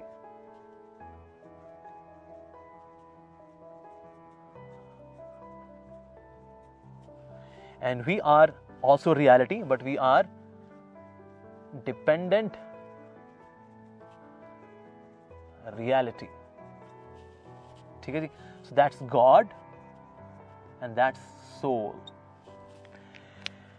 Okay, so इस प्रकार से गुणात्मक एकता को समझता है वो, कि गुणात्मक तौर से okay, quantity point of view, quality point of view से, being not in quantity, I am also reality, God is also reality। एक तो एकता है, लेकिन but he is independent reality, we are dependent reality। और इस प्रकार अपने समस्त विगत कर्मों के फल से निवृत्त हो जाता है। यस, इस प्रकार योगाभ्यास से निरंतर लगा रहकर आत्मसंयमी, नियमित लगा रहता है वो। जैसे हमने एग्जांपल दिया था ऑफ द टनल, निरंतर लगा रहकर आत्मसंयमी योगी समस्त भौतिक कलमशों से मुक्त हो जाता है और भगवान के दिव्य प्रेमा भक्ति में परम सुख प्राप्त करता है। हाँ, वाओ, भगवान की प्रेम भक्ति में परम सुख प्राप्त करता है एक्चुअली। Yes, okay. वास्तविक योगी समस्त जीवों में मुझको तथा मुझ में समस्त जीवों को देखता है। निस्संदेह स्वरूप सिद्ध व्यक्ति मुझ परमेश्वर को सर्वत्र देखता है। ओके, अब यहाँ पर कोई अद्वैतवादी होना बड़ा खुश हो जाएगा, तो ये देखो ये बढ़िया हो गया, देखो वास्तविक योगी समस्त जीवों में मुझको देखता है और मुझ में सभी जीवों को देखता है, तो दैट मीन्स भाई अभी एक ही हो गए भाई, राइट, अभी एक ही हो गए, एकत्व अद्वैत। पर ऐसा एक्चुअली ऐसा नहीं है। इसका मतलब क्या है? वास्तविक योगी समस्त जीवों में मुझको देखता है, यानी कि हम सबके हृदय में भगवान परमात्मा रूप है, तो सभी जीवों के हृदय में ओ यहाँ पर ही परमात्मा है। So in the heart there are two people. Okay, in the heart soul भी है, ओके, और साथ ही सुपर सोल भी है, यानी परमात्मा। Okay, I see. तो जब देख पाता है सुपर सोल, हर एक जीवात्मा के साथ परमात्मा भी है। अभी देख पा रहा है वो, और साथ ही परमात्मा में यानी भगवान के अंदर सब जीवों को देख पाता है, क्योंकि भगवान वैसे देखा जाए सृष्टि में सब और भगवान व्याप्त है अपनी शक्तियों के रूप में, अपने विस्तारों के रूप में, अपने अवतारों के रूप में, चाहे भगवान की बहिरंगा शक्ति हो यानी भौतिक शक्ति हो या आध्यात्मिक शक्ति हो, तटस्थ शक्ति हो, भगवान सब और। तो इन्हीं तो दैट मीन्स भगवान सब और है वास्तव में, ऐसी कोई जगह नहीं जहां भगवान ना हो। Krishna is there, the lord is there in the form of Paramatma, in the form of energies, expansions, plenary expansions, सब और है। तो इस प्रकार से सब में फिर जीवों को देख पाता है कि जहां भी हो, लेकिन प्रभु के साथ जीव है, जीव प्रभु के साथ, प्रभु जीव के साथ, ये देख पाता है वो। निस्संदेह स्वरूप सिद्ध व्यक्ति मुझ परमेश्वर को सर्वत्र देखता है। नहीं, सर्वत्र का मतलब ये नहीं कि किस तरह से देखता है, उनकी शक्तियों के रूप में, उनके विस्तारों के रूप में, उनके अवतारों के रूप में। जगत में जहां देखा जाए यही है वास्तव, परास्य शक्ति विधेय श्रूयते, भगवान की, कृष्ण की कई शक्तियां हैं और वही सब और व्याप्त है वास्तव में। तो इसलिए भगवान भी है, उनकी शक्तियां भी हैं, उनकी एक्सपेंशंस भी हैं। इस तरह से भगवान ओमनी प्रेजेंट है। ओके, जो मुझे सर्वत्र देखता है और सब कुछ मुझ में देखता है, जिसके लिए न तो मैं कभी अदृश्य होता हूं और ना मेरे लिए वो अदृश्य होता है। जैसे प्रहलाद महाराज से पूछा हिरण्यकशिपु ने, कहां है तेरे भगवान? उन्होंने बोला सब और है, सब और है। अब ऐसा नहीं कि उसको Prahlad Maharaj he was just trying to play tricks with his father, ना, ही वाज जेन्युइनली फीलिंग कि मेरे पापा को क्या हो गया यार, भगवान सब और तो है, इनको दिख नहीं रहे, कमाल की बात है। कहता अच्छा तो क्या इस खंबे में भी है क्या तेरे भगवान? एंड ही वाज एस्टोनिश्ड, कहता हाँ है तो सही, आपको दिख नहीं रहे, कमाल की बात है, हाँ है। कहता ठीक है ये ले तुम, and then he punched the pillar, और फिर वहां से निकल के आए नरसिंह भगवान। और फिर नरसिंह भगवान ने अपने नर्सिंग होम के, बिना किसी नर्सिंग होम के पहली गैस्ट्रोइंटेस्टाइनल सर्जरी कर दी, हिरण्यकशिपु की अपनी गोद में बिठा करके फाड़ दिया उसको। Wow, operation successful, patient dead, yes, so he was delivered in this way. पर लेकिन प्रहलाद महाराज को दिख रहे हैं सब और भगवान है, यस, ऐसी कोई जगह नहीं जहां भगवान नहीं है, मेरे प्रभु मेरे नाथ, या मेरे my ishta dev is everywhere. My father is such a dumb fellow यार, इनको दिख ही नहीं रहे। हाँ, so to a devotee, even in spirit, a devotee, say for example there is a matter and there is spirit. जो डिवोटी होता है even in matter sees a spirit, like in Khamba he could see there is supreme spirit, Lord is there. और जो कर्मी व्यक्ति होते हैं, materialistic व्यक्ति होता है, even a spirit would see matter. जैसे भगवान के विग्रह होते हैं, कुछ लोग बोलते हैं अरे ये तो मूर्ति पूजा है, क्या संगमरमरी तो है, even though Lord is there, spirit उसमें क्या देखेंगे? मैटर। ये राक्षसी प्रवृत्ति है बेसिकली। जो भक्त होगा even in matter he see spirit, just like Prahlad Maharaj, he is seeing that. और हिरण्यकशिपु इवन इन स्पिरिट, उनको लगा ये कौन सा जानवर आ गया, व्हेन लॉर्ड नरसिंहदेव केम, तो ये कौन सा जानवर है, must be some kind of animal. So even the lord the spirit he is just looking matter, ये लगता है कोई सांसारिक कोई चीज है, हां ये what is this. So that's the difference between a devotee and a materialistic person. Okay, जो योगी मुझे तथा परमात्मा को अभिन्न जानते हुए, यानी कि कृष्ण को और परमात्मा को, ये दोनों सेम ही व्यक्ति हैं, ठीक है जी। Krishna expands as Paramatma, but तत्व दोनों का सेम ही है, right. And those who are devotees, उनके लिए परमात्मा का कार्य स्वयं भगवान श्री कृष्ण कर रहे होते हैं। तो अगर कोई बोले भाई आप तो जबरदस्ती परमात्मा को कृष्ण के साथ इक्वेट कर रहे हो, कुछ कोई व्यक्ति ऐसा सोच सकता है, well excuse me, here comes the words. So जो योगी मुझे तथा परमात्मा को अभिन्न जानते हुए परमात्मा की भक्ति पूर्वक सेवा करता है, वह हर प्रकार से मुझ में सदैव स्थित रहता है। भाई मेरे प्रभु मेरे साथ, my ishta dev is my lord is always there with me, yes, wow, because Krishna is Paramatma in everyone's heart, Krishna is there as Paramatma, wow. आगे बढ़ते हैं। हे अर्जुन, वह पूर्ण योगी है जो अपनी तुलना से समस्त प्राणियों की और उनके दुखों सुखों में वास्तविक समानता का दर्शन करता है, तो देख पाता है okay in both the conditions ये जो डुअलिटी है, basically people are going through this duality, कभी सुख कभी दुख, कभी खुशी कभी गम, रम पम पम क्या। ओके, अर्जुन ने कहा हे मधुसूदन, आपने जिस योग पद्धति का संक्षेप में वर्णन किया है वह मेरे लिए अव्यवहारिक तथा असहनीय है, क्योंकि मन चंचल तथा अस्थिर है। ओ आपने सारा एक्सप्लेन किया मेरे को, थैंक यू वेरी मच, लेकिन मेरा मन तो बहुत ज्यादा अस्थिर है। Yes, now he will tell about the qualities of the mind. हे कृष्ण, चूंकि मन चंचल, उच्छृल, हठीला तथा अत्यंत बलवान है, अतः मुझे इसे वश में करना वायु को वश में करने से भी अधिक कठिन लगता है। Now he could control wind because he had wind weapon, so he could control. कहता मैं वायु को भी वश में कर लूंगा, लेकिन मन को नहीं वश में कर सकता मैं। मन की क्वालिटी क्या है जी? पहला है मन चंचल है। कोई मन चंचल है, कोई बात नहीं, ऐसा करो इसको ना, क्या करो, डांट पटकार करके इसको दबा दिया करो उसको। क्या कैसे डांटू भाई, चंचल को, वे चंचल है उसको डांटे, लेकिन ना साथ में उच्छल भी तो है वो। माय गॉड, प्रमाथी है वो, मैड है वो। मैड व्यक्ति को कोई क्या समझाए? तो मन जो है ना वो उच्छल भी है, मतलब ये पागल भी है मन। कहते अच्छा पागल मन है, कोई बात नहीं, अच्छे से उसको एक बार डांट पटक करके उसको पटक दो, उसको तेरा मन, मेरा मन तू मानता क्यों नहीं, तू बदतमीज कहीं का ना हो, तो एक बार ऐसे कस के डांट लगा दोगे ना सुधर जाएगा। नहीं सर, अगली क्वालिटी वो हठीला भी है वो, हाँ माइंड हठीला भी है। गॉड, क्या क्वालिटीज है माइंड की, हाँ चंचल भी है वो, अच्छा हठीला भी है। अरे कोई बात नहीं, ऐसो जंजीरों से बांध दो उसको, और क्या, नहीं तो कहाँ जाएगा ये। अरे जी बहुत बलवान है ये मन, बहुत बलवान है। तो ये क्वालिटी जब है मन की, एक्चुअली देखिए, ओ माय गॉड कितना एक्सपोजिंग है ये श्लोक। Actually first time I develop taste for Bhagavad Gita was this verse in my 7th standard in NCERT book. जब ये मैंने श्लोक पढ़ा, मैंने कहा यार ये तो मेरे मन के बारे में, भाई ये कैसे पता लग गया इनको।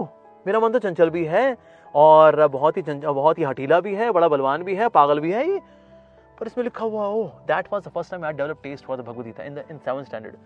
तो ये वही श्लोक था। So yes, but Arjuna he is representing a condition soul, उनका तो मन वश में है, but he is representing a condition soul, तो इसीलिए वो बता रहे हैं कि भाई इस मन की सारी क्वालिटीज है, भगवान कैसे वश में करूंगा मैं मन को, वेरी डिफिकल्ट। तो भगवान ने फिर सोल्यूशन दिया। भगवान ने कहा असंशय महाबाहो मन दुनिग्रम, चलो मैं बिल्कुल मानता हूं अर्जुन, ये मन जो है ये बहुत ज्यादा चंचल है। Yes I agree. सो भगवान करेक्ट कर रहे हैं, yes I empathize with you, I can understand. हालांकि भगवान का मन चंचल नहीं है, भगवान, बट भगवान जानते हैं मन चंचल होता है। निस्संदेह मन को वश में करना अत्यंत कठिन है। असंशय महाबाहो मन दुनिग्रहम चलम, किंतु उपयुक्त अभ्यास द्वारा तथा विरक्ति के द्वारा इसे ऐसा संभव है।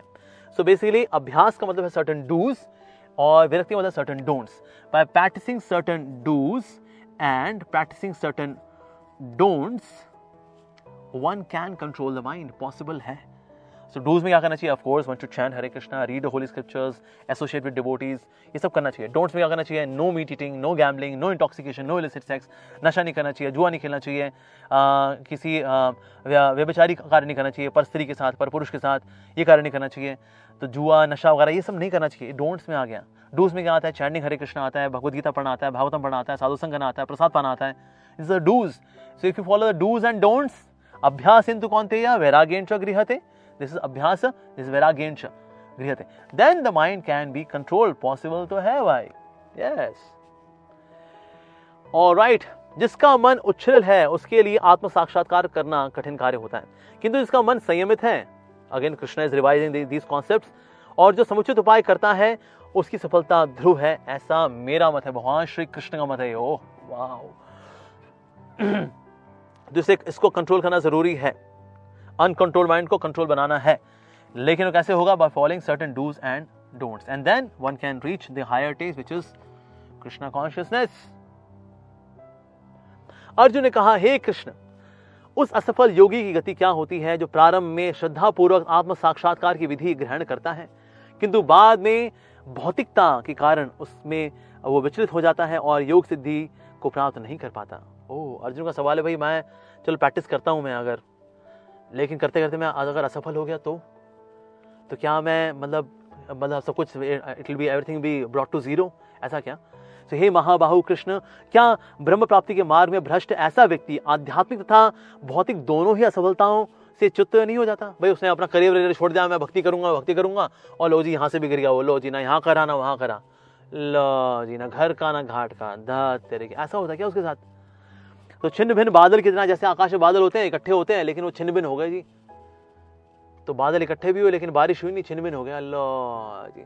सो ऐसा जो असफल योगी होता है, मतलब प्रयास करना शुरू किया था, उसकी पुरानी आदतें बड़ी स्ट्रांग थी, कमजोर पड़ गया, व्हाटएवर, उसका देहांत हो गया, शरीर छोड़ना पड़ गया, तो फिर मतलब क्या, फिर वो एक बादल की तरह फिर खो जाता है बेचारा। अल्लाह, इतना त्याग भी किया तूने, तेरे हाथ कुछ भी नहीं आया, इससे बढ़िया तो भोगी कर लेता यार संसार ही, क्या रे तू भी। तो क्या होता क्या हो ऐसे योगी का? So very practical question actually, ठीक है। छिन्न भिन्न बादल की तरह क्या वो विनष्ट हो जाता है, जिसके फलस्वरूप उसके लिए किसी लोक में कोई स्थान नहीं रहता बेचारे का, ना यहाँ का रह पाया, वहां का हो नहीं पाया, बिकॉज वो सिद्धि उसको मिले नहीं। तो क्या होता है ऐसे लोगों के साथ भला? And then Krishna will explain that. So हे कृष्ण, यही मेरा संदेह है और मैं आपसे इसे पूर्णतः दूर करने की प्रार्थना कर रहा हूँ। इस आपके अतिरिक्त अन्य ऐसा कोई नहीं है जो इस संदेह को नष्ट कर सके। वाह, बिकॉज कृष्णा इज ओवरसीयर ना, वो देख रहे हैं कौन किसके साथ क्या क्या हो रहा है। वी कांट डू, बिकॉज हम तो खुद ही अपने जन्मों में उलझे हुए हैं, तो हम किसी को जन को भला क्या देखेंगे। But Krishna is seeing. तो देखिए भला भगवान ने इसका क्या जवाब दिया। भगवान ने कहा, हे पृथा पुत्र, कल्याण कार्यों में निरत योगी का ना तो इस लोक में और ना परलोक में ही विनाश होता है। इस लोक में भी देखा जाए उसका विनाश नहीं होता। ऐसे एक बार किसी ने पूछा श्री प्रभुपाद जी से, स्वामी जी आप कह रहे हैं कृष्णा कृष्णा कृष्णा कृष्णा, अगर आपको बाद में पता लगा कृष्ण नाम का व्यक्ति है ही नहीं, तो आपने इतना प्रयास किया, ये घर बार छोड़ा, आपने प्यार लहसुन छोड़ा, पिक्चर नहीं देखी आपने तो भाई तो आपको बड़ा पछतावा होगा। प्रभुपाद जी ने कहा नहीं, फिर भी हमें कोई दुख नहीं होगा। मान लो अगर हमें पता लगा आपने इतनी भक्ति वगैरह की, इतना नाम जप किया हमने हरे कृष्णा के लिए, वहां पता लगा वो कृष्ण तो है ही नहीं जी, ऐसा कोई व्यक्ति ही नहीं है। प्रभुपाद ने कहा फिर भी कोई दुख वाली बात नहीं, क्योंकि because we live very happily, हमने एक सात्विक जीवन जिया, हमने अच्छा प्रसाद पाया, हम गाए, खूब कीर्तन किया, हमने नाचे, वाह। तो पता लगा कृष्ण नहीं भी है तो भी हमें को मलाल नहीं होगा, ठीक है भाई। Anyways but life was good man, life was good. Prabhupada ने कहा लेकिन ये सोचो अगर कृष्ण हुए तो तुम्हारा क्या होगा, वो सोचो कि वो तुमने सोचा अरे कृष्ण तो है नहीं, there is no Krishna, let's have fun, आपने पाप पुण्य को चिंता नहीं की और उसकी वजह से आपको क्या क्या फिर भोगना पड़ेगा। Then you think if Krishna is there what will happen to you. तो इस लोक में भी इसका नाश नहीं होता, जो भगवान का भक्त है उसका नाश नहीं होता है। मान लो कृष्ण नहीं है, मान लो विफल भी रहा, still it was good life man. और परलोक में भी उसका विनाश नहीं होता, यानी कि अगले लोक में भी जाएगा तो भी उसका विनाश नहीं होता।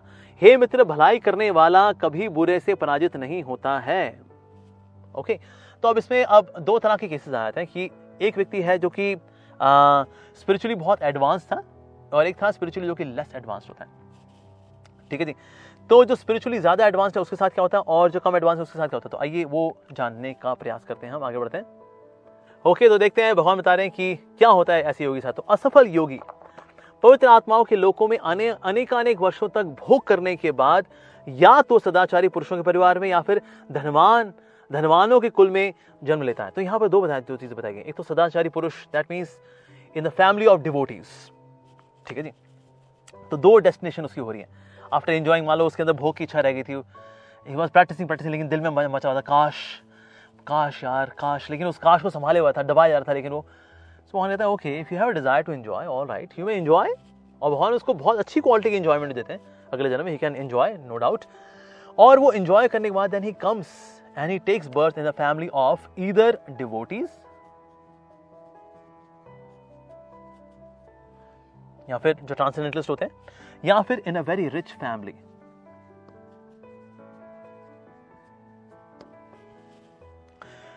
इनके परिवार में डिवोटी फैमिली कब आएगा, when he is already advanced, अगर भक्ति में वो आगे बढ़ गया था, right? So he was an advanced spiritualist और डिवोटी, लेकिन उसका मालूम हो गया था 75% हो गया था या 80% हो गया था, 90% हो गया था, व्हाटएवर। अब बाकी का पूरा करने के लिए क्या है, फिर वो he takes birth in the devotees family, ठीक है। अब मान लो उसकी प्रगति इतनी नहीं हुई थी, so he was less advanced, मान लो हुई थी उसकी 10%, 5% और मे बी 25% और 20%, तो ठीक है, यानी अभी काफी बिगिनिंग लेवल पे था। So then he takes birth after enjoying even in heavenly planets. Then he takes birth in rich families, ताकि ना उसकी जीवन में कोई कमी ना रहे। And still there are chances that he would also enjoy, क्योंकि अभी भी उसके अंदर enjoyment काफी बनी हुई है उसके अंदर इच्छा। So then he takes birth in rich families actually. Of course this is better, no doubt, क्योंकि वो काफी एडवांस हो चुका है, तो भगवान तो उसको भक्तों के परिवार में जन्म देंगे ताकि डे 1 से वो प्रसाद पाए, डे 1 से वो कीर्तन देखे, डे 1 से वो करताल बजाए, डे 1 से सब कुछ डे 1 से हो। तो ऐसा नहीं वो खो जाता है, no. That life was also good, next life is also very good. भगवान उसकी भूख की इच्छा ही पूरी करते हैं, कहते हैं ओके तेरा भूख करने की इच्छा है ना, कर ले in a best possible way, do that. But then afterwards जैसे जैसे आगे बढ़ता रहेगा, then he would take birth in devoted family in case वो अपना जो सफर है भगवान की ओर पूरा नहीं कर पाता तो। सो इस प्रकार से that means Krishna even takes care of the sense desire, जो सेंसुअल डिजायर्स हैं ऑफ द स्पिरिचुअलिस्ट, भगवान उसका भी पूरा ध्यान रखते हैं। हो गया, आगे बढ़ते हैं जी। अथवा यदि दीर्घ काल तक योग करने के बाद असफल रहा हो तो ऐसे योगियों के कुल में वो जन्म लेता है जो अति बुद्धिमान है। ओके, और निश्चय ही इस संसार में ऐसा जन्म दुर्लभ है। सो ये है फॉर द एडवांस सोल, जो the one who is advanced लेकिन उसका थोड़ा सफर रह गया था। So he takes birth in such a family जहां पर लोग बहुत ही बुद्धिमान हैं, दिव्य हैं, they are transcendentalist like that. Okay, so now हे कुरुनंदन, ऐसा जन्म पाकर वह अपने पूर्व जन्म की देवी चेतना को पुनः प्राप्त करता है और पूर्ण सफलता प्राप्त करने के उद्देश्य से वह आगे उन्नति करने का प्रयास करता है। तो जितनी भक्ति की होती है, मान लीजिए 50% की है, अगर उसने 51% शुरू करेगा, 70% की है तो 71% शुरू करेगा। सो दैट फेज भक्ति एक ऐसी चीज है जो कि कैरी फॉरवर्ड होती है। एक्चुअली बाकी योगास में क्या होता है, बाकी योगा जो लिम्स होते हैं उसमें जितना आपने किया हुआ है तो आपको फिर then you have to do again. जैसे फॉर एग्जांपल मान लीजिए अगर किसी ने अष्टांग योग में काफी आगे तक पहुंच गया, सो नेक्स्ट लाइफ में again he has to take rebirth, उसमें फिर वो हर चीज शुरू से प्रैक्टिस करना का प्रयास करता है। सो बट यस, इन भक्ति योगा भक्ति गेट्स कैरी फॉरवर्डेड। तो फिर जहां से उसने छोड़ा था भक्ति को वहीं से उसको रिवाइव करता है and then he continues. So फिर अपने उद्देश्य की ओर आगे बढ़ता है वो। ओके, अपने पूर्व जन्म की दैवी चेतना को वह चाहते हुए भी स्वतः योग के नियमों की ओर आकर्षित होता है। नेचुरल उसका अट्रैक्शन होता है भक्ति की ओर। वो आएगा, यंग एज में आ जाएगा, उसका अट्रैक्शन होता है। वो लोग कहेंगे अरे वो तो जवान आदमी है यार, तो क्या भक्ति कर रहा है भाई, तू धोती कुर्ता पहन रहा है, क्या कर रहा है भाई, अरे यार जवानी में सब काम नहीं करते, अरे मजा कर, बुढ़ापे में करिए सब। But this person has got natural attraction right from very beginning, because पिछले जन्म से करता हुआ आ रहा है। कई माता पिता दुखी हो रहे होते हैं कि हमारा बच्चा भक्त बन गया जी, भक्त बन गया, बताओ इतनी यंग एज में, ये कोई उम्र है, सब पिछले जन्म से भक्ति करता हुआ आ रहा है वो। तो इसीलिए अगर ऐसा अट्रैक्शन है सो इसमें कोई खराबी नहीं है, बिकॉज कैरी फॉरवर्ड हो रही है भक्ति उसकी, तो इसलिए भक्ति उसको पुश कर रही होती है, जो उसने पहले की हुई है उसको पुश कर रही होती है। यस कम ऑन, बाकी जर्नी है पूरी करनी है, बाकी जर्नी है वो पूरी करनी है। सो इसलिए वो he gets naturally attracted towards such things. भले ही अब घर वाले दुखी होते रहे, लो जी यंग लड़का है ये और क्या कर रहा है ये, वेल उसके संस्कार हैं, they are pushing towards ultimate goal. और जब योगी कलमश से शुद्ध होकर सच्ची निष्ठा से आगे प्रगति करने का प्रयास करता है तो अंतोतगोता अनेक जन्मों के अभ्यास के पश्चात सिद्धि लाभ करके वह परम गंतव्य को प्राप्त करता है। सो दैट मीन्स कभी कभी ऐसा होता है that even one may take many lifetimes to complete the journey, but yes he gets success, yes no doubt. Okay, योगी पुरुष तपस्वी से, ज्ञानी से तथा सकाम कर्मी से बढ़कर होता है। अतः हे अर्जुन, तुम सभी प्रकार से योगी बनो। अच्छा, ये योगी बनो मतलब क्या है? मतलब ये योग का मतलब क्या है? भक्ति योग। योग का मतलब क्या है? भक्ति योग। अब कहेंगे वेल आपकी explanations are too much biased towards bhakti yoga. Yes, well ये मेरी तरफ से बाइज्ड नहीं है, भगवान श्री कृष्ण की तरफ से बाइज्ड है, which is given in the next verse, which is the last verse of this chapter। और समस्त योगियों में जो योगी अत्यंत श्रद्धा पूर्वक मेरे परायण है, ठीक है जी, अपने अंतःकरण में मेरे विषय में सोचता है और मेरी दिव्य प्रेमा भक्ति करता है, ठीक है जी, वह योग में मुझसे परम अंतरंग रूप से युक्त रहता है और सबों में सर्वोच्च है। यही मेरा मत है, भगवान श्री कृष्ण का मत है, जो क्या करता है, भगवान की भजते श्रद्धावान भजते यो माम योगी नाम भी सर्वेशाम, जितने भी योगी गण हैं, ठीक है जी, मद गतेन अंतरात्मा, जो कि हमेशा मेरा चिंतन करता है, हृदय की गहराइयों में मेरा चिंतन करता है, ठीक है जी। अच्छा, चिंतन तो अष्टांग योगी भी कर लेते हैं ना। श्रद्धावान भजते मतलब सेवा जो है ना और कोई नहीं करता, सेवा सिर्फ और सिर्फ भगवान का भक्त करता है। इवन जो कर्मयोगी होता है, ठीक है जी, जो कर्मयोगी होता है, इसका चार्ट बना के देखते हैं। जैसे फॉर एग्जांपल, जैसे अब जो योगा लैडर है, यानी कि जो की सीढ़ी है, वो क्या बताई गई है भगवद गीता के अंदर, जो सबसे निम्न स्तर है वो तो खैर एनिमल लाइफ है, ठीक है, तो उसको तो खैर हम कंसिडर नहीं करेंगे। So there is animal life,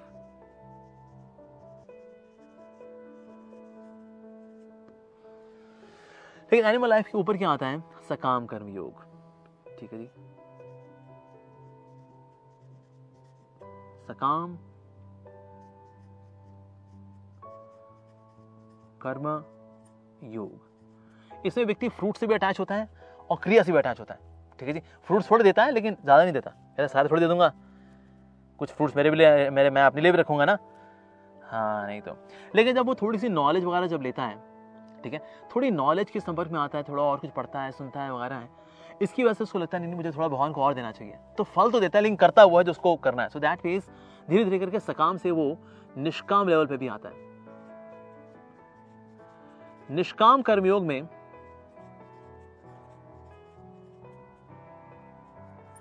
करता वो है जो उसको पसंद है, ठीक है जी, करेगा वो जो उसको पसंद है, लेकिन अब फल सारे भगवान को देता है।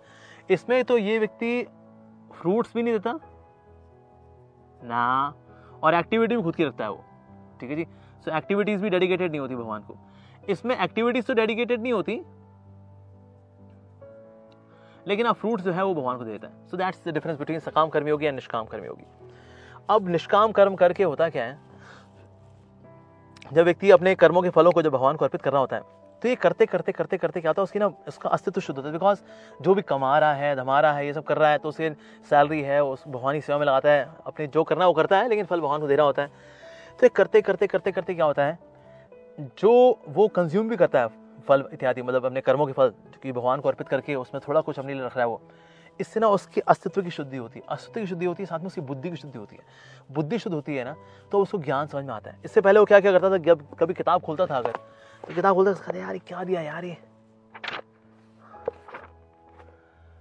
कुछ समझ में नहीं आ रहा भाई, आत्मा परमात्मा भाई क्या है यार, ये बहुत ज्यादा यार, तो मतलब गॉड ये यार कितनी मोटी किताब है भगवद गीता, ये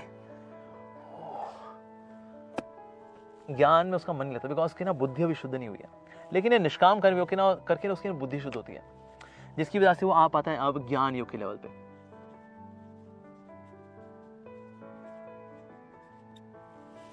ठीक है, अब ज्ञान योग में क्या करता है, वो अब शास्त्र पढ़ता है, उसको समझ में भी आ रहे होते हैं, उसको थ्योरेटिकल अंडरस्टैंडिंग जो है उसकी क्लियर हो रही होती है, थ्योरेटिकल अंडरस्टैंडिंग जो है उसकी बढ़िया हो रही होती है। ठीक है, ओके, दैट्स गुड। अब उसको थ्योरी तो क्लियर हो गई, उसको कहता है थ्योरी तो मेरे को क्लियर हो रही है, दैट्स वेरी नाइस। अब ना इसको थोड़ा प्रैक्टिस में लेकर के आता है, ठीक है जी, that is known as ashtanga yoga.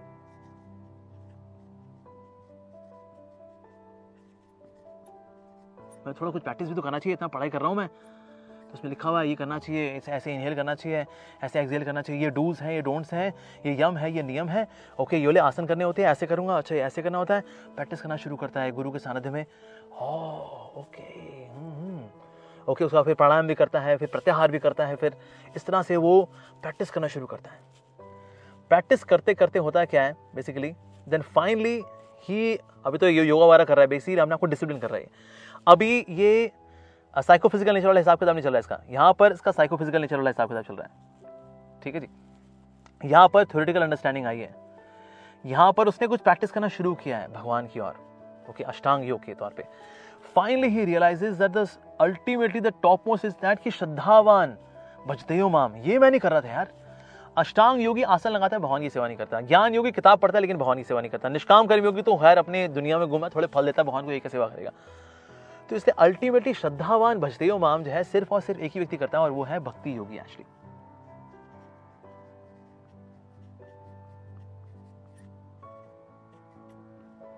Bhakti yogi, he is really very very advanced. Yes, भक्ति योगी यहां पर ये अपने साइकोफिजिकल नेचर का परे जा चुका है। Now he does anything and everything which is required. यहां पर इसकी जो नॉलेज है वो थ्योरेटिकल है, यहां पर वो एप्लीकेशन शुरू करता है, ओके। और क्योंकि थ्योरेटिकल नॉलेज को ये अप्लाई कर रहा है, इसलिए अब यहां पर बन जाती है realizations. Yes,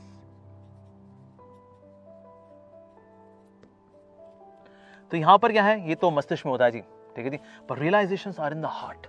yes, so that means this yogi is the top most, और इसको बोला जाता है योगा लैडर। कुछ लोग ये मानते हैं जी भक्ति योग, अष्टांग योग, ज्ञान योग, निष्काम कर्म योग, ये अलग अलग रास्ते हैं लक्ष्य तक पहुंचने के लिए, ये अलग अलग रास्ते हैं, पर एक्चुअली ये योगा लैडर है। ये अलग अलग रास्ते नहीं है कि आप इस रास्ते से ही पहुंच सकते हो, उससे ही पहुंच सकते हो, इस योग से ही पहुंच जाओगे, उस योग से ही पहुंच जाओगे। नहीं जी, नहीं नहीं नहीं नहीं, ये तो सीढ़ी है। इट इज अ लैडर, जो सीढ़ी होती है ना, right. So this like a ladder, जिसको अगर यहाँ भक्ति तो अगर पहुंचना है तो यहाँ पर हम एक लैडर बनाए थे जी। यस, सो ये सीढ़ी, ये सीढ़ी, ये सीढ़ी, ये सीढ़ी और ये सीढ़ी, फाइनली बन गई डीवीडी। सीढ़ी सीढ़ी करते करते। So that means this is the yoga ladder. Okay, now typically a devotee of lord Shri Krishna, अब हम लोग तो ये सब करते नहीं, सकाम कर्म योग, निष्काम कर्म योग, ज्ञान योग, अष्टांग योग, भक्ति योग। अब डे 1 से जो डिवोटी आता है इस्कॉन के अंदर, वो तो जानता है कृष्ण परम भगवान है। इस योगा लैडर को फॉलो करके उसको यहाँ पता लगता है at the stage of bhakti yoga that Krishna is supreme personality of Godhead. यहाँ जाके पता लगा उसको। लेकिन when we come to the devotees association, day 1 से we come to know that yes Krishna is supreme personality of Godhead. तो क्या हम सीधे ये भक्ति योग के लेवल पे आ जाते हैं क्या? नहीं। एक्चुअली अगर कोई व्यक्ति सीधे भक्तों के समाज में अगर आता है, ठीक है जी, so he gets devotees association, ठीक है जी। सो दैट मींस ये कह सकते हैं कि let's divide the whole thing.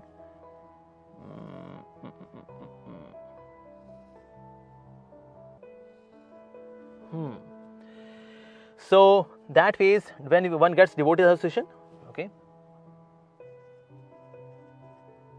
association of devotees, जिसकी वजह से वो कर पाता है साधना भक्ति,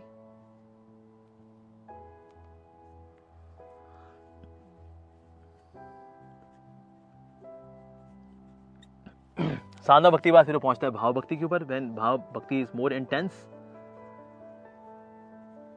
लेकिन ये सब है क्या? भक्ति। Finally he reaches prem bhakti, which is the culmination of bhakti, most mature form of bhakti. So typical, of course अब इसके नीचे of course there is animal life है, जैसे हमने चर्चा की। So there is animal life, फिलहाल उसको कंसिडर नहीं करेंगे। बट यस, अगर कोई व्यक्ति एनिमल लाइफ में भी अगर होता है, right, he comes in association of devotees and he immediately starts doing sadhana bhakti, bhav bhakti, prem bhakti. ये तो है जी योगा लैडर, इसको बोलते हैं योगा एलिवेटर, ठीक है जी। अगर आपने कभी देखा हो तो लैडर भी होती है, सीढ़ी भी होती है और साथ में एलिवेटर भी। तो आप क्या प्रेफर करते हैं? कहते हैं एलिवेटर अच्छा रहेगा यार, आराम से पहुंच जाएंगे भाई। हाँ, yes, we will go by elevator. लेकिन एलिवेटर में भी जब कोई जाता है तो भी वो फ्लोर 1, फ्लोर 2, फ्लोर 3, फ्लोर 4 ऐसे तो जाएगा, तो इसी फ्लोर से जाएगा। ऐसे अगर आप देखें ना, इस सारी सीक्वेंस के अंदर निस्वार्थता बढ़ रही है। इस लेवल पे व्यक्ति स्वार्थी होता है, इस पे और कम स्वार्थी होता है, इस पे और कम स्वार्थी होता है, और कम स्वार्थी होता है, and finally he is completely surrender, और वो श्रद्धावान भजते हुए हो जाता है, प्रेममयी सेवा करता है भगवान की। इस तरह से यहाँ पर भी जब भक्तों के संग में आता है तो association of devotees of course यहाँ पर भी है। एसोसिएशन तो यहाँ पर भी रहेगी, यहाँ पर भी रहेगी, यहाँ पर भी रहेगी। एसोसिएशन तो हमेशा रहेगी, लेकिन शुरुआत कैसे होती है? साधना भक्ति से होती है जी, ठीक है जी। इसमें व्यक्ति यहाँ पर थोड़ा स्वार्थी होता है, धीरे धीरे करके और निस्वार्थ होते होते होते होते होते होते finally becomes completely selfless, and that's prem bhakti. तो जिस तरह से इसमें शुद्धि हो रही है उस तरह से इसमें शुद्धि होती है, लेकिन क्योंकि एलिवेटर है तो इसीलिए लैडर के मुकाबले इसमें शुद्धि ज्यादा फास्ट होती है, ठीक है। एक और एडवांटेज क्या है इसके अंदर कि right from very beginning person knows that Krishna is supreme personality of Godhead. यानी कि अगर वो अगर अपने कर्मों के फल अर्पित भी करता है तो किसको करता है?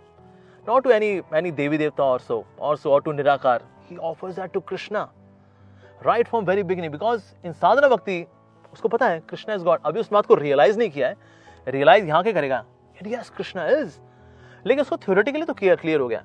इस केस में देखा जाए ना, इस केस में तो यहाँ पर उसको अभी तक क्लियर ही नहीं है। नो, उसको अभी तक क्लियर ही नहीं हुआ कि भाई Krishna supreme personality of Godhead. यहाँ पर उसको डे 1 से पता है, oh yes Krishna supreme personality of Godhead. जो यूजुअली जो ज्ञान योगी होते हैं ये तो निराकार की और अगर भाई किताब पढ़ो, ज्ञान वान लेंगे, उसके बाद फिर चांसेस रहते हैं कि ज्ञान योग जो कर रहा है करते करते finally he gets stuck with निराकार। तो ये लोग भी शास्त्र वगैरह पढ़ते हैं, गीता पढ़ेंगे, उपनिषद पढ़ेंगे, लेकिन उसका निष्कर्ष निकालेंगे निराकार, अद्वैत, निराकार ब्रह्म में लीन होना है, अपने अस्तित्व को मर्ज करना है, बेसिकली मोटा मोटा खत्म करना है, मोटा मोटा स्पिरिचुअल सुसाइड करना है। क्योंकि अगर किसी निराकारवादी बोले अच्छा तो आप ब्रह्म में जाना है तो उससे क्या होगा? कहते हैं आनंद, ब्रह्म आनंद, ब्रह्मानंद का आस्वादन होगा। लेकिन सर आपकी एग्जिस्टेंस तो रही नहीं, जब आत्मा परमात्मा विलीन होकर के आत्महत्या कर बैठी, अब आत्मा तो रही नहीं, तो फिर वो रेलिश कौन करता है? फिर वो ब्रह्मानंद को कहता है व्हाट, ये तो हमने कभी सोचा नहीं भाई, क्योंकि वो अपना अस्तित्व खो चुकी है, वो निराकार के साथ एक हो गई वो। सो हु विल रेलिश आनंद? ये बात कभी सोचते निराकारवादी कि भाई जिसमें कूद रहे हो निराकार के अंदर, ब्रह्म ज्योति के अंदर, भगवान के से निकलने वाले प्रकाश के अंदर। वेल सो ज्ञान योग में एक डिविएशन आ सकती है कि व्यक्ति निराकार की ओर हो गया, लो जी, ठीक है जी। अष्टांग योग के अंदर भी एक डिविएशन आ सकती है, that person can move towards परमात्मा which is there in the heart, localised form of God, not Krishna but परमात्मा। तो ऐसे हो सकता है सिद्धियों की ओर निकल जाए वो, क्योंकि अष्टांग योग करते हैं, योगासन करते हैं तो सिद्धियां भी आ जाती हैं, तो सिद्धियों की ओर आकर के आकृष्ट हो गया वो और लो जो डिस्ट्रैक्ट हो गया वो। तो ये भी होता है कभी कभी, दैट्स ऑल्सो देयर। अगर उसने नहीं किया देन करते करते निराकार, ओके, एक तो ये हो सकता है साइड ट्रैक हो जाए अष्टांग योग पे आकर के टुवर्ड्स परमात्मा रियलाइजेशन। तो यहाँ पर हो गया निराकार रियलाइजेशन, यहाँ हो गया परमात्मा रियलाइजेशन। भक्ति योग में आकर पता लगता है अरे यार ये कृष्णा है, इनसे परमात्मा आ रहे हैं, ये निराकार ब्रह्म और कुछ नहीं, इनसे निकलने वाला प्रकाश है। ओले भाई मैं लाइट को देख रहा था, लेकिन लाइट जिससे निकल रही है मैं आज उनके दर्शन किए। ये भक्ति योग में जाकर के उसको दर्शन होते हैं। पर यहाँ पर तो ये शुरू से उसको पता है कृष्णा, रिजल्ट है थ्योरी से वो रियलाइजेशन की ओर बढ़ रहा है, पर यहाँ भी उसको पता है कृष्णा है सुप्रीम पर्सनैलिटी ऑफ गॉड, यहाँ भी पता है और यहाँ भी पता है उसको, लाइक दैट। तो इसलिए साधना भक्ति में मोटा मोटा देखा जाए तो वह अष्टांग योग तक का जो सफर होता है ना, अष्टांग योग तक का सफर वो साधना भक्ति में कवर कर लेता है। ये यहाँ से लेकर ये सफर, ठीक है जी। तो ये जो सारा सफर है यहाँ से लेकर के ये साधना भक्ति में वो कवर कर लेता है वो, ठीक है जी। उसके बाद भक्ति की जो शुरुआत होती है, व्यक्ति ये भाव भक्ति में आ चुका होता है, ठीक है जी। उसके बाद फिर प्रेम भक्ति आ जाती है। तो साधना भक्ति में ही वो मतलब मोड ऑफ गुण सतो रजो तमो से शुद्ध हो जाते हैं यहां पर आते नाउ भाव भक्ति एंड प्रेम भक्ति इज इन दिव्यता, मतलब तीनों गुणों के परी होती है, भाव भक्ति भी और प्रेम भक्ति भी। साधना भक्ति अपने आप में इतनी शक्तिशाली होती है कि तमोगुण से साफ करेगी, रजोगुण से साफ करेगी और फाइनली तमोगुण का इस्तेमाल करके तमोगुण के परे छोड़ने की जो शक्ति रखती है वो है साधना भक्ति, ठीक है जी। उसके बाद फिर भाव भक्ति आती है जो कि दिव्यता में होती है, निर्गुण होती है। प्रेम भक्ति का अंकुरित रूप है भाव भक्ति। So it is a sprout of प्रेम। प्रेम अगर फुल ब्लोन है अगर प्रेम, तो उसका स्प्राउट फॉर्म, या अगर ये सूर्य है, अगर प्रेम भक्ति इज सूर्य, तो उसके सूर्य का एक जैसे अंश होता है, दैट इज भाव भक्ति। सो भाव भक्ति इज द बिगिनिंग ऑफ प्रेम भक्ति। So that is yoga elevator. Wow, तो आप क्या प्रेफर करेंगे इसमें, योगा लैडर या योगा एलिवेटर? तो किसी को अगर ये डाउट हो रहा हो कि ना हम तो सब कुछ भक्ति के ही संदर्भ में समझाए जा रहे हैं, कर्म योग को हमने समझाया भक्ति के संदर्भ में, हैं जी, ज्ञान योग समझाया आपने भक्ति के संदर्भ में, सब कुछ तो भक्ति के संदर्भ में सिखा दिया जी। उसका एक कारण ये है that you are explaining yoga ladder, sorry yoga elevator. Yoga ladder के पैरेलल चलती है पर ये ज्यादा फास्ट चलती है।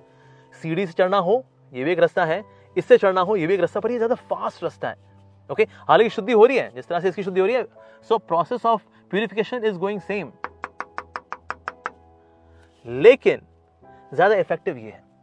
और दूसरा कारण क्या है कि अल्टीमेटली हम कोई चीज अगर एक्सप्लेन करते हैं ना तो उसके फाइनल गोल को ध्यान में रखते हुए एक्सप्लेन करते हैं। तो इसलिए कोई अगर इसको ध्यान में नहीं रख के इनको एक्सप्लेन कर रहा तो that means he is teaching something incomplete. Okay, तो हम हर चीज को भक्तियों के फ्लेवर में क्यों एक्सप्लेन करते हैं, because ultimately that's the goal. ये योगा लैडर हो या योगा एलिवेटर हो, दोनों की केस में अल्टीमेटली जाना तो भक्ति तक ही है। तो इसीलिए अगर ऐसा होता भी कि everything is explain in the terms of भक्ति, ये ना इंसाफी है। नहीं सर, ना इंसाफी नहीं है, यही वास्तव में इंसाफी है। अदरवाइज व्यक्ति कंफ्यूज हो जाता है कि यार मैं कर्म योग से मैं आगे बढ़ूं या मैं ध्यान योग से आगे बढ़ूं। Well sir, this is ladder actually, ये अलग अलग रास्ते नहीं है। हमने कुछ लोग बोलते हैं हम तो कर्म योगी हैं, वैसे कर्म योगी सबसे नियोफाइट होता है, सबसे बिगिनर होता है वो, मतलब योग की में ना सबसे बिगिनर है वो। सो बीइंग अ कर्म योगी इज नॉट कि और you are having ultimate level of realisation, no it is not like that. Top most is actually प्रेम भक्ति। सो भक्ति योगी जो होता है that's the top most realisation, here he becomes completely realized. So इसीलिए, और इस बात का सबूत आ रहा है इस श्लोक के अंदर, which is the last verse। अब इसके आगे क्या भक्ति योग चलेगा, ठीक है जी। 7 से लेकर के 12 तक जो पहले फर्स्ट 6 चैप्टर्स हैं, they focus more on कर्मा, मोटा मोटा। उसके बाद फिर 7 से लेकर 12 तक भक्ति, और उसके बाद फिर 13 से लेकर के 18 तक ज्ञान। So middle 6 chapters there focus more on भक्ति, ठीक है जी। अब भक्ति वाला बीच में क्यों है, क्योंकि ज्ञान और कर्मा, ये दोनों के दोनों वास्तव में बच्चे हैं भक्ति के। भक्ति नरिशेस बोथ ऑफ देम। ये भक्ति की विशेष स्थिति है, भक्ति दोनों को पोषण करती है। जैसे अगर माँ अगर बच्चों के साथ फोटो खिंचाएगी ना, तो बंटी और बबली को अगल बगल में लेगी और फिर फोटो खिंचाएगी, तो बिकॉज माँ बीच में रहेगी। सो माँ nourishes Bunty as well as Babli, so that's how भक्ति इज इन द सेंटर। राजा जो है बीच में चलता है, राजा से आगे चलेगा, पहला तीर राजा को लग गया, लो जी राजा जी खत्म हो गए। सबसे पीछे अगर चलेगा, सारे सैनिक कहेंगे सबसे डरपोक राजा है, पीछे चल रहा है भाई, राजा बीच में चलता है। So king of all the yogas is भक्ति योगा। जैसे कि अगर कभी अगर माउंटेन्स की बात आती है तो हम कहते हैं भाई ओके हिमालयाज, लेकिन हिमालय में सबसे ऊंची चोटी क्या है? Everest, right? उस तरह से सारे और योग और भी योग हैं, लेकिन योग में सर्वश्रेष्ठ क्या है? भक्ति योग। इसीलिए अगर कोई बोलेगा भाई योग मतलब भक्ति योग, when we say that it is say सकाम कर्म योगा और से निष्काम कर्म योगा या ज्ञान योगा या अष्टांग योगा, यहां पर योग का मतलब है भक्ति योग। They all take nourishment from भक्ति, क्योंकि इन लेवल पे जब एक्टिविटीज होती हैं वो भक्ति वाली होती हैं, चाहे भगवान के बारे में सुनना, भगवान के बारे में श्रवण करना, तो एक्टिविटीज वही होती है बेसिकली। सो दैट फेज, इसीलिए उसी कॉन्टेक्स्ट में इस बात को समझाया जाता है। तो इसीलिए अगर आपको किसी को लगे भाई ये तो सब कुछ हम भक्ति के फ्लेवर में समझा रहे हैं, उसका कारण है, there is a logic behind it, there is a ladder and there is elevator as well, and we prefer the elevator because this is more effortless. अगर कोई एलिवेटर में अगर मान लो प्रेस करता है बटन 7th फ्लोर, तो जाए कहां पर जाएगा? वो 7th फ्लोर, भले ही वो जाए फ्लोर 1, फ्लोर 2, फ्लोर 3, फ्लोर 4, लेकिन बटन कौन सा प्रेस हुआ है? 7th floor. तो इसीलिए भक्ति का बटन दबा होता है, भले ही अभी वो साधना लेवल पे हो, भाव लेवल पे हो, एंड फाइनली इट इज प्रेमा, राइट? तो इसीलिए इस तरह से हम समझ सकते हैं the yoga elevator as well as yoga ladder. Alright, so this was the 6th chapter. Thank you very much for listening. Hare Krishna. Alright, so dear listeners, for a systematic course on spirituality, you can register. Yes, the name of the course is Spirituality for Modern Age, SMA. तो इसके लिए आप जा सकते हैं इस website पे, इसका लिंक नीचे डिस्क्रिप्शन बॉक्स में दिया गया है, www.revivingvalues.com, और वहां पर जाकर आप रजिस्टर कर सकते हैं। पैसा कितना? Absolutely free. और हर एक सेशन के साथ होगा एक Q&A, तो सेशन प्लस Q&A पर वीक आपके लिए होगा। सो सेशन होंगे, उसके बाद then you can send your questions and then we would answer them, और आप उन सेशंस को बाद में भी सुन सकते हैं। अगर आप उस वक्त अवेलेबल नहीं हो पाए, that's understood, that's absolutely okay, उसको बाद में भी आप सुन सकते हैं। So please go and register for spirituality for modern age, revivingvalues.com.